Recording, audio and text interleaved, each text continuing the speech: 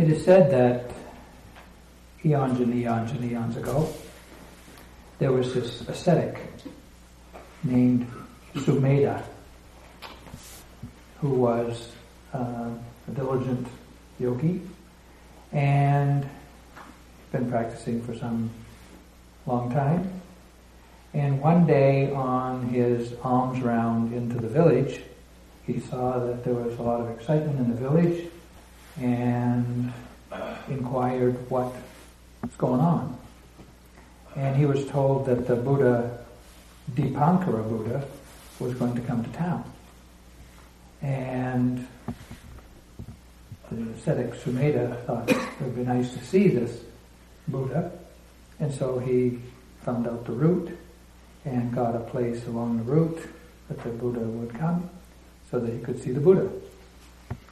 And it said that as the Dipankara Buddha approached the ascetic Sumedha, Sumedha had developed enough concentration and powers of mind to see the, the purity, the nobility, the extraordinariness of Dipankara Buddha. And he was so moved by the Buddha and understood that the Buddha is one who's awakened and teaches for the benefit of others, that he made a vow that someday in the future he would like to become a Buddha. And it is said that if that ascetic Sumedha had heard a single word of teaching from Dipankara Buddha, he would have become fully enlightened. Meaning he was already pretty developed, pretty pure in his mind, but he didn't have the teachings of the Buddha, the liberation teachings of the Buddha. So when he made this vow and this aspiration, the Buddha, Dipankara Buddha, was nearby, and he saw that this ascetic had made this vow to become a Buddha. So he did a quick check of his karmic record, so to speak, and saw that indeed, at some point in the future, this ascetic, the mind stream of that ascetic, would become a Buddha. So he confirmed to the ascetic Sumedha that his aspiration would come to bear. And this is the qualifications for someone to become a bodhisattva from the Theravada perspective, is that they need to have this aspiration to become a Buddha and have it confirmed by a living Buddha to become a bodhisattva. Thereupon, Dipankara Buddha entered the path of the bodhisattva path to become Buddha. And it is said that he lived for hundreds of lifetimes. Hundreds. In order, as human, in the heaven realm, in the animal realm, and other realms, to basically perfect the paramis in the mind. To bring the paramis to such a point of development and perfection that they were the default setting of the mind in every mundane and extraordinarily challenging situation. And when you read some of the stories of the lifetime of the Bodhisattva, phenomenally difficult and challenging situations to develop generosity, renunciation, the other paramis that I have mentioned. And yet, when the Siddhartha was born nearly 2,600 years ago in India, it was the mind stream of that ascetic Sumedha. And he was destined, through his karmic work, to become Buddha in that lifetime. And so we know something of the story of the Bodhisattva as the ascetic, and after his years of austerities for 6 years, then went on his own to discover, to realize really the truth, what the truth of the end of suffering really was. And then thereupon became a Buddha, the Buddha Gautama, who's the Buddha of our time. throughout that whole journey, hundreds of lifetimes of perfecting the Paramis, it is said that in all that time, he never once didn't speak the truth. The Dharma is the truth. The Dharma is the way things are. That was a commitment that Bodhisattva makes, is to know the truth and to speak the truth.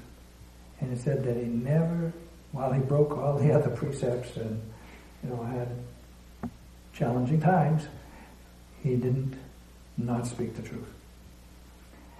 And throughout all of those lifetimes, his mind was directed towards the fulfillment of his aspiration.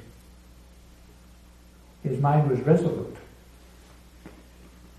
was steadfast, unshakable, even though it was challenged in every lifetime.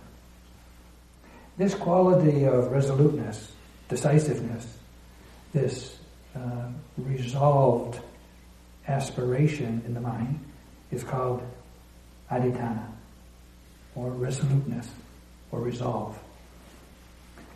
This is another one of the Paramis.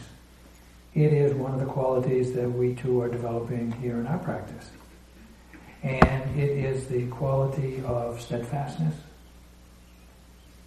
of resoluteness, of commitment, and the ability to recommit to that commitment, to reaffirm that commitment, to be decisive in pursuing the fulfillment of that aspiration.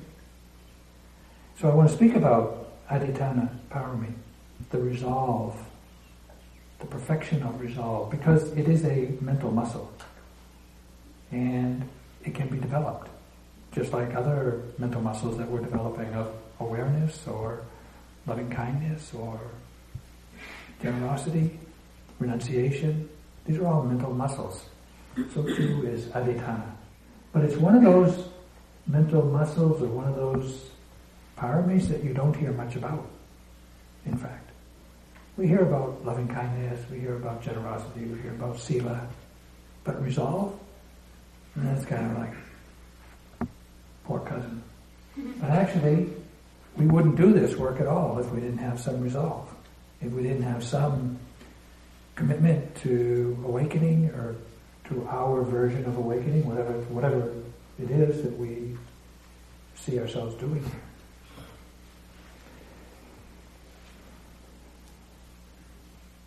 Making of a resolve involves some aspiration, a tremendous amount of energy, some wisdom to know what it is you're actually resolving for, the direction of your resolve, and then a lot of confidence and intention. So when we make a spiritual resolve, as we did here, just to come to do a retreat, we make a resolve to do the retreat. And, even in the course of being here and being committed to being here, there are still times when you'd like to say, we check out for an hour or two or leave a day early or whatever it is. It's easy to see how difficult it is to be resolved and to deal with the conditions that come forward and challenge the resolve. So resolve means to be determined, to be decided, to be firm, to be steadfast, to be stable. But it doesn't mean to be grim. It doesn't mean to be tight. It doesn't mean to be narrow-minded. And so it's this place of deep understanding, clear aspiration, and infinite patience. Because there are going to be some challenges on the way. And when the mind is resolved, it accepts all challenges. Not as obstacles, but as, opportunities for growth. Because somehow we have to grow in our resolve and reaffirm that commitment to fulfill our aspiration. The Buddha said there are these 4 resolves. The resolve for wisdom, the resolve for truth, the resolve for generosity, and the resolve for peace. One should not neglect wisdom, one should preserve the truth, one should cultivate generosity, and one should train in peace. These are the 4 resolves of our practice. So, if right resolve is this clear direction, decided direction and aspiration with the energy to fulfill it, what isn't right resolve? Well, struggling, striving, getting stiff and rigid and ambitious about fulfilling the aspiration. Ambition is actually that over-striving or that wanting to do it quickly energy or rushing. Not necessary when the mind is resolved. Neither is it just raw ambition, nor is it a personal enhancement to have an aspiration and to be working to fulfill it. Unwise resolve is more often obstinate, limited, prejudiced, biased, inflexible, rather than open to accepting the conditions of the path resolutely. So why is it important anyway? Why is it necessary to cultivate this resolve? Well, we can see even from a weaker practice here that weak intention, unclear aspiration, weak resolve, we wouldn't stay. We wouldn't stay. It is difficult. And anything worth pursuing in life is going to meet some challenges. Why? Well, because for anything to happen, for anything to come into being, it takes a lot of gathering together of the right causes and conditions. Time, place, resources, everything has to be gathered together and put together in a way that supports the fulfillment of the aspiration. And so much of that is outside of our immediate control. And so when we resolve the mind to do anything, we are counting on, capitalizing on the conditions that are necessary when they become available. We can't make them become available, but we can recognize them when they're available. So it gives us a lot of strength and stability in our practice for us on this path. And it keeps us aligned with our aspiration. If you don't know where you're going, any path will get you there. You don't know where you're going, it doesn't matter what you do. But if you do know where you're going, and you have that clear moral or spiritual compass, and you're resolute, then you know the journey, you know the path. It is a guide to the decisions, all the decisions you'll be asked to make to recommit to this aspiration, to fulfill this aspiration on this journey. So what prevents being resolute in our practice here? Well, there's many ways that we are not resolute. Sometimes our resolution, our resolve, is contaminated by doubt or indecision. And when there's doubt in the mind, looking at the resolve, we waver, we wander, we second guess, we feel perplexed, and we hesitate. With doubt in the mind, we start many things. We finish few. Doubt is irresolute because it isn't confident of the direction it's going. When doubt is present, it's hard to be resolved because there's doubt. Should I, shouldn't I, will I, won't I, this way, that way? So when we lack that kind of confidence and assurance, we can question the value of our aspiration. At the end of a retreat, we're at our maximum faith, confidence, clarity of aspiration, energy, insight. It's peaking now. And, in a week of being out in the world and re-engaged with the proliferation of other options in life, the clarity is not so clear and the direction is not so decisive and our commitment or aspiration is weaker, and it just kind of falls down on the to-do list. It just kind of doesn't hold its preeminent, our faith just doesn't hold the preeminent place in our heart. And that's not any fault of anybody. And this is the way it is. Causes and conditions give rise to experience. And when the mind is less directed to continuously or less continuity in fulfilling our aspiration, we lose sight of it. This is doubt. But practice purifies our aspiration. Often when we start practice, we don't really know what it is we want, or what it is we're doing, or where we're going, or what the potential of this practice is.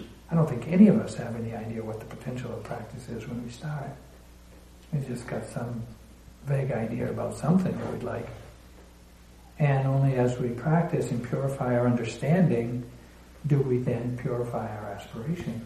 How we see, how we articulate what we recognize as our aspiration. And that, in turn, brings a little more confidence and a little more resolve. I can't remember if I said in this retreat, but after I'd done one retreat, I went on staff at the Meditation Center. And on my first day of working in the Meditation Center, I was up in the attic working with Rodney Smith, who was also on staff, having a discussion about Nibbana. I did one retreat. He reminded me later, he said, a decade or so ago, he said that on that day I said to him with absolute, utter confidence that I have no doubt that I will realize my aspiration to know the Dharma in this lifetime. No doubt. I had no idea what I was saying. I had no idea what was going to be involved, but I had no doubt. It was clear. I did have that kind of clarity about the practice, the value of the practice, even though I didn't know how to practice. But I still had that kind of faith, to do that. And that kind of resolve, or lack of doubt, lack of wavering, has been with me ever since. Never have given any thought to, maybe there's another way, maybe there's another path, maybe there's another practice. Nothing hasn't wavered. It doesn't mean that it hasn't been difficult, it hasn't been challenging. It is. Just same for me as it is for you. But nevertheless, I didn't let doubt cloud my aspiration and my resolve to realize. At other times, our resolve may be contaminated by laziness, when we have no energy or no force behind our aspiration or behind our intention to fulfill our aspiration. Then the mind is heavy, feels more like inertia, cold, modeling clay, totally no fire in the belly to burn up the challenges, the hindrances that inevitably come. Because obstacles are inevitable. You can't do anything, really, that's at all challenging, without meeting speed bumps in the way or obstacles, what might initially appear as an obstacle. And if our mental energy collapses, then we succumb to inertia, a kind of laziness, maybe a self-pity, some kind of giving up. And we all probably, at times, even in a sitting, you just feel like, please, bell, ring quick. It's just kind of like, I don't have any more energy. And lack of energy happens, of course, we want to be able to recognize it. But when we let it unplug or contaminate our resolve, then we're not going to practice much at all.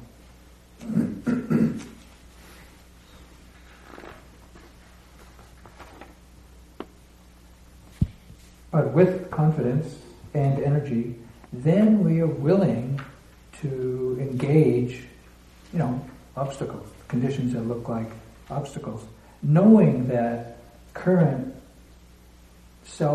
limitations are just an indication of the way things are now. It's not a reified way that we're going to have to live or deal with this thing. It's just temporary. All obstacles only reveal a temporary limitation in the mind. And if we practice, that limitation can be overcome and the obstacle is no longer an obstacle. So we progressively build up the energy, even when we, as long as we have that resolve, as long as we have that faith, then we can build up the energy and obstacles will be overcome. But as Trungpa Rinpoche said, he said, if we knew what would be involved in this journey of awakening, it would be better if we had not begun. But since we didn't know and we began, it would be better if we finish. So, too late now. We have ourselves a path to walk. And so, don't be lazy, right? So you've probably heard of Deepa, the Bengali woman who was one of our teachers back in the early years. She suffered tremendously in her life. Her husband died and one or two of her children died when she was really young. She was married off as a young Indian woman when she was 13 or something. And she just was into a severe depression in her life. And when she was just about ready to expire, she got, encouraged to take up practice, meditation practice. And she was, when she did, on her first day of practicing at the meditation center, she had to crawl up the steps to the meditation hall. She was that weak.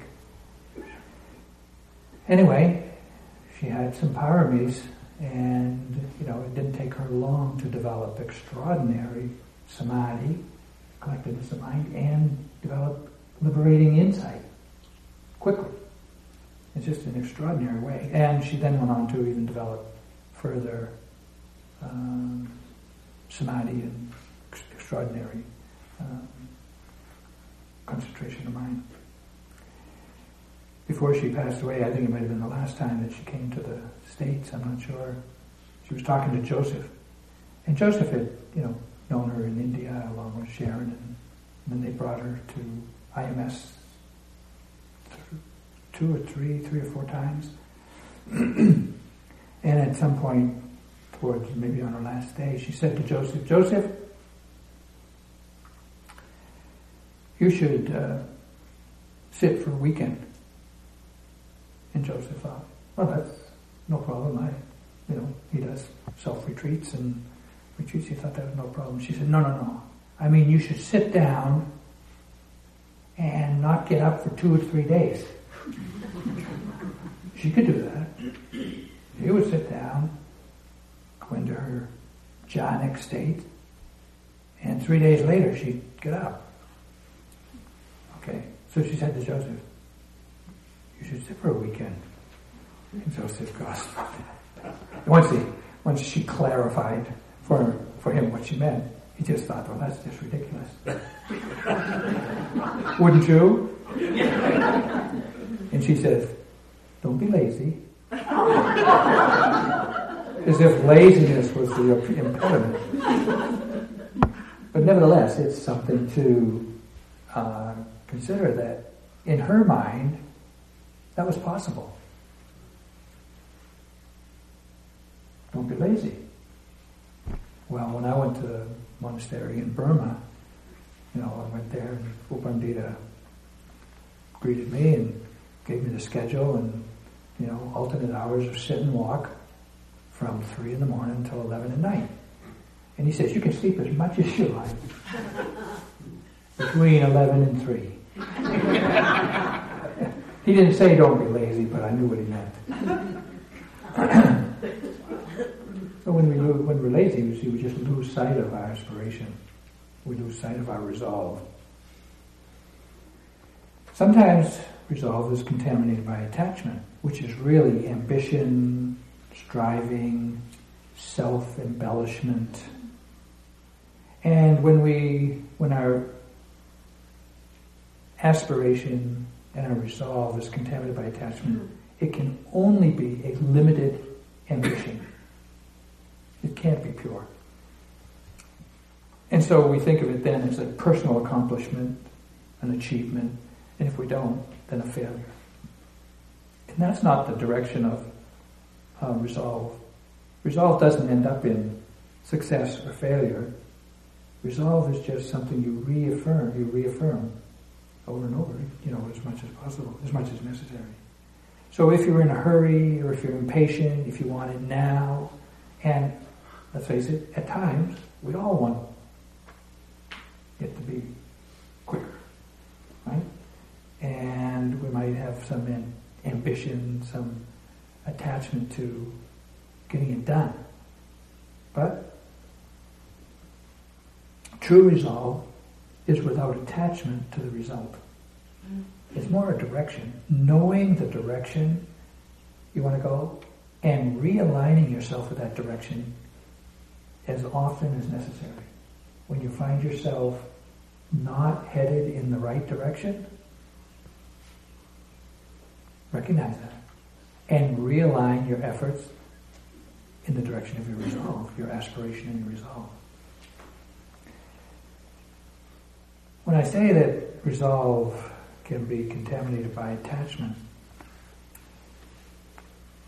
in practice, as we purify the mind, the functioning of the mental factors becomes more clear, more decisive, more powerful. And in Burma, while I was practicing, both in practicing Vipassana and practicing jhana, we would use resolves, or at a certain point, the teacher would use resolves to train the mind in the developing of resolve, the strength of resolve. And what it involves is setting a course for your mind to follow in the next sitting.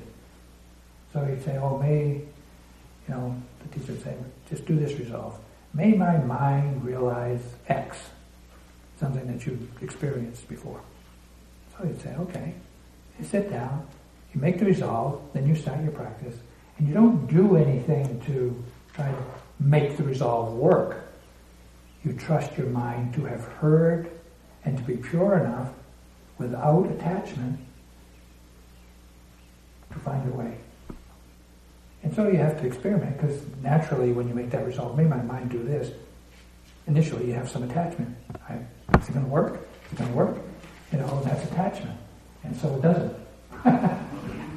So you learn pretty quick that if there's any attachment to the resolve being fulfilled, it won't happen. And nevertheless, when the resolve is pure and there's no attachment, the mind will accomplish the resolve.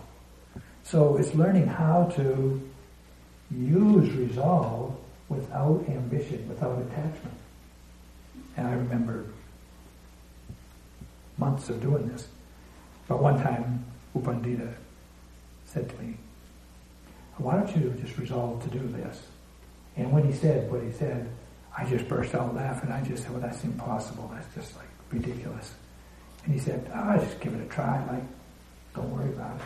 Just, if it happens, great. If it doesn't, no problem. We're just developing resolve, that's all. So I said, oh yeah, I can even believe it. You don't have to believe in resolve and it can happen. So I sat down and I did the resolve. I mean, sincere. I mean, my mind was pure and I made the resolve just like, and it took about 2 seconds and the mind accomplished the resolve. Not because I knew how to do it. I didn't know how to do it. And if there was any ambition to try to make it happen, it doesn't happen. But when the mind is pure and the aspiration or the resolve is pure, without attachment, things like that can happen. So this is a faculty of the mind. This is a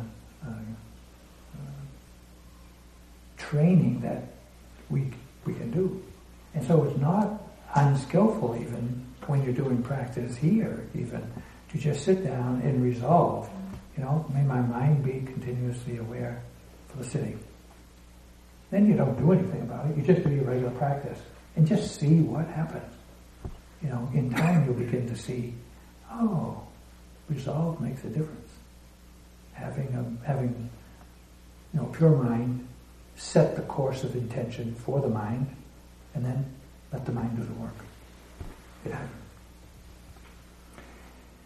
Sometimes resolve is contaminated by dosa or aversion of some form or another, like fear of failure. Fear is an aversion. I'm not wanting to engage with this particular condition.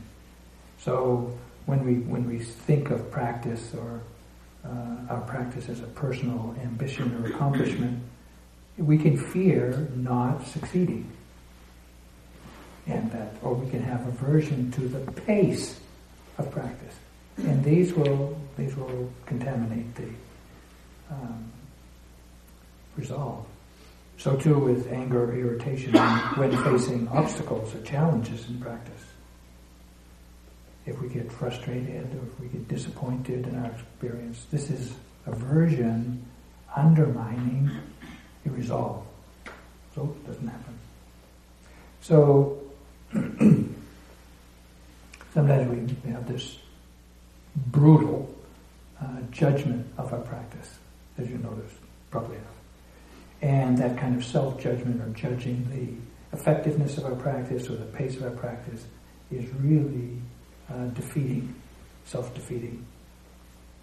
So I think of it as the Nancy Reagan mantra for practice. Just do it. Or just don't do it. She was just don't do it. I guess it's Nike. Just do it.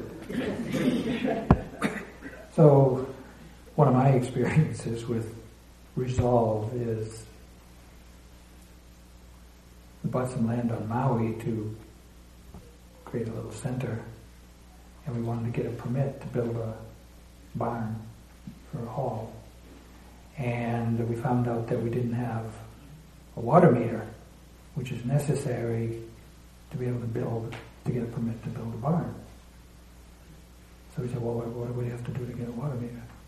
Well, what it ended up on is that we and our neighbors had to get together and raise the money to do an improvement for the municipal water department, which took 12 years and $162,000 for my part. And all the other neighbors had to put that kind of money in too, each. It was a little like $1.2 million to do this. There were so many times along the way that we just wanted to give up. But you know what? Couldn't do anything. None of us could do any building without the water meter. And so we were resolved to get it, no matter what the obstacles were. But at one point in the process, when we finally got the budget put together, we realized it's going to cost way more than any of us had ever thought. I drew up a list of possible ways of reducing the cost of the project. Asked for an appointment with the not the water department director, but the assistant director of the water department. So I went there with my list of possible ways that we could reduce the cost so that we could afford to do it. And he had his engineers there, and I had my piece of paper, and I gave him all a list of the items I wanted to cover. So I started and said, what about this? You say we have to build this water tank, 10,000 gallon water tank, more than a mile away from where we live. Can't we just have a 1,000 gallon water tank? And they looked through the books and found the regulations that prescribed size of water tanks. They said, no, not going to be possible because you have to have 10,000 gallons. That would have saved us a couple $100,000, but no, can't do that. Okay. Well, the next one was, we got a 6-inch line coming into that tank from uphill down to this tank. And we got an 8-inch line going out. Now, what's the sense of that? You can't take out more water than you put in. So they looked in the regulations again, found, no, got to have an 8-inch line. Sorry, you're not going to be able to do that. And so on it went, down to 3 or 4 items. Finally, after, a few items, the deputy director, he looked at me and he said, you're old enough to know, and you don't need me to remind you, life's unfair.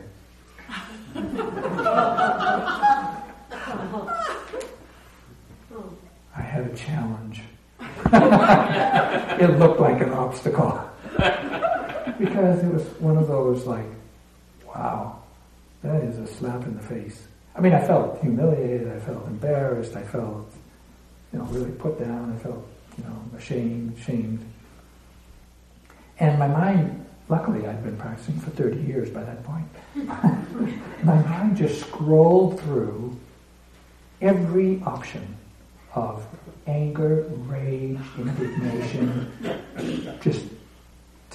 just quickly. It seemed like it took an hour, but it probably took 5 seconds. And it arrived at, this is the way it is. With the corollary, this can be dealt with. Just like that. End of resistance.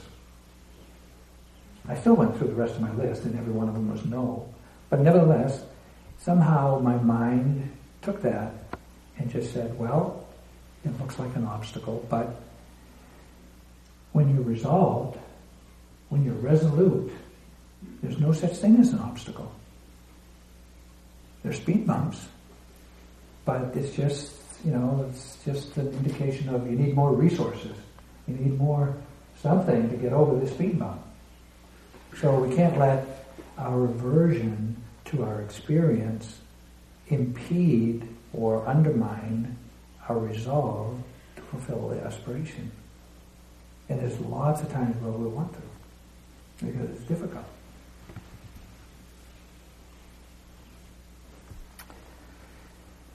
Sometimes our resolve is contaminated by restlessness. Restlessness is just being agitated, being unfocused, being dispersed, being distracted, trying many different ways without settling on one. Being anxious and regretful, feeling like we might not have enough time to gain our goal, being impatient, being off course as much as we're on course, where the mind is just aimless, dispersed, not resolute, not heading in one direction. The space shuttle that they send up to the space station?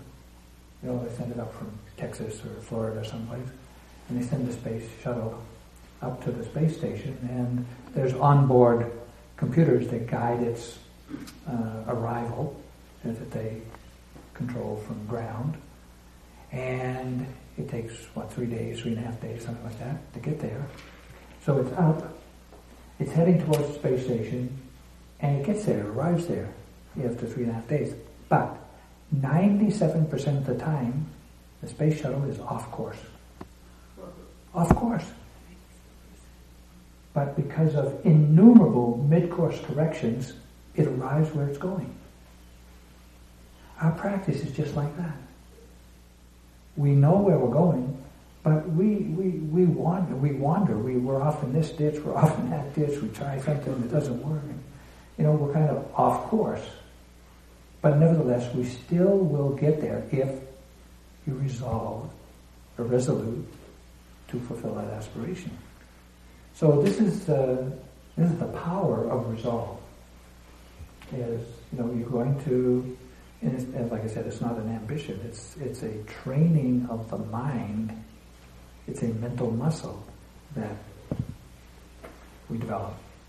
So the perfection of resolve or resolution is that there's a clear direction, there's a goal, if you will, and there's a commitment to move in that direction, to realign with that direction. And there's patience with all opposing conditions, and there's perseverance to overcome them. There's confidence that the goal can be reached, although it's not a personal ambition. And instead of being a grim kind of drudgery to kind of get there and to overcome the obstacles, it's more a joyful journey, knowing, having some assurance from your own faith and confidence that it's possible. So, of course, one has to be flexible, creative, adaptable to all the conditions that you're going to face, because you don't know what you're going to run into when you start. But really being willing to do what it takes to fulfill that commitment. The interesting thing about resolve, if you clear what the practice is, somewhat clear, and you have an idea of what the direction is, and you really aspire to free your heart, nobody can stop you. Nobody can stop you. It's a do-it-yourself job, and while the conditions may be formidable, beginning with our own laziness and indecision and doubt, if there's that resoluteness, if there's some confidence and resoluteness, then it's just a matter of time, isn't it? And it might not be time so much as just if with that kind of resolve, with that kind of clarity, with that kind of commitment, anytime you realign yourself with the direction of your aspiration, you're there. I don't want to make it sound that simple, but in some sense, that's all you can do. Is from where you're standing now, is realign yourself with the direction you want to go. You can't be 10 steps ahead, and you can't be, and you're not, 10 steps behind. You're just right here. But if you're aiming in the direction you need to go or want to go, nobody can stop you from taking the next step. That's what I mean. Nobody can stop you. Even if you look and see, we've been here 6 days. So in 6 days, with some continuity, you can see the change in your own mind, in your own heart. Certain amount of clarity, certain amount of confidence, certain amount of stillness, a little more understanding. Now just extrapolate those 6 days out to the rest of your life, out through the rest of your life. Why not? Why not? I don't mean to live in retreat for the rest of your life, but I mean to have the commitment that you've had here this week to see, to be present, to kind of remember to recognize what's going on, and to cultivate that, nurture that aspiration, both here, at home, at work, for the rest of your life. Anything is possible. Resolve, as I said earlier, all of these paramis are practices of the Noble Eightfold Path factors, and they all involve letting go. So resolve is the practice, of course, of right speech, right thought, right action, right livelihood. And what we let go of is dissipation, dissipating our energy, wavering commitment, waffling, aimless meandering and wandering, multitasking distractedly, lacking commitment, being irresolute and distracted. Not much to let go of. I mean, not much that remembering to recognize the present moment can take care of. So this is the Parami of resolve, the practice of resolve. And you can see even from your work here this week how much of that kind of decisive commitment supports practice. And then the Dharma does the work. If you do the practice, the Dharma does the work.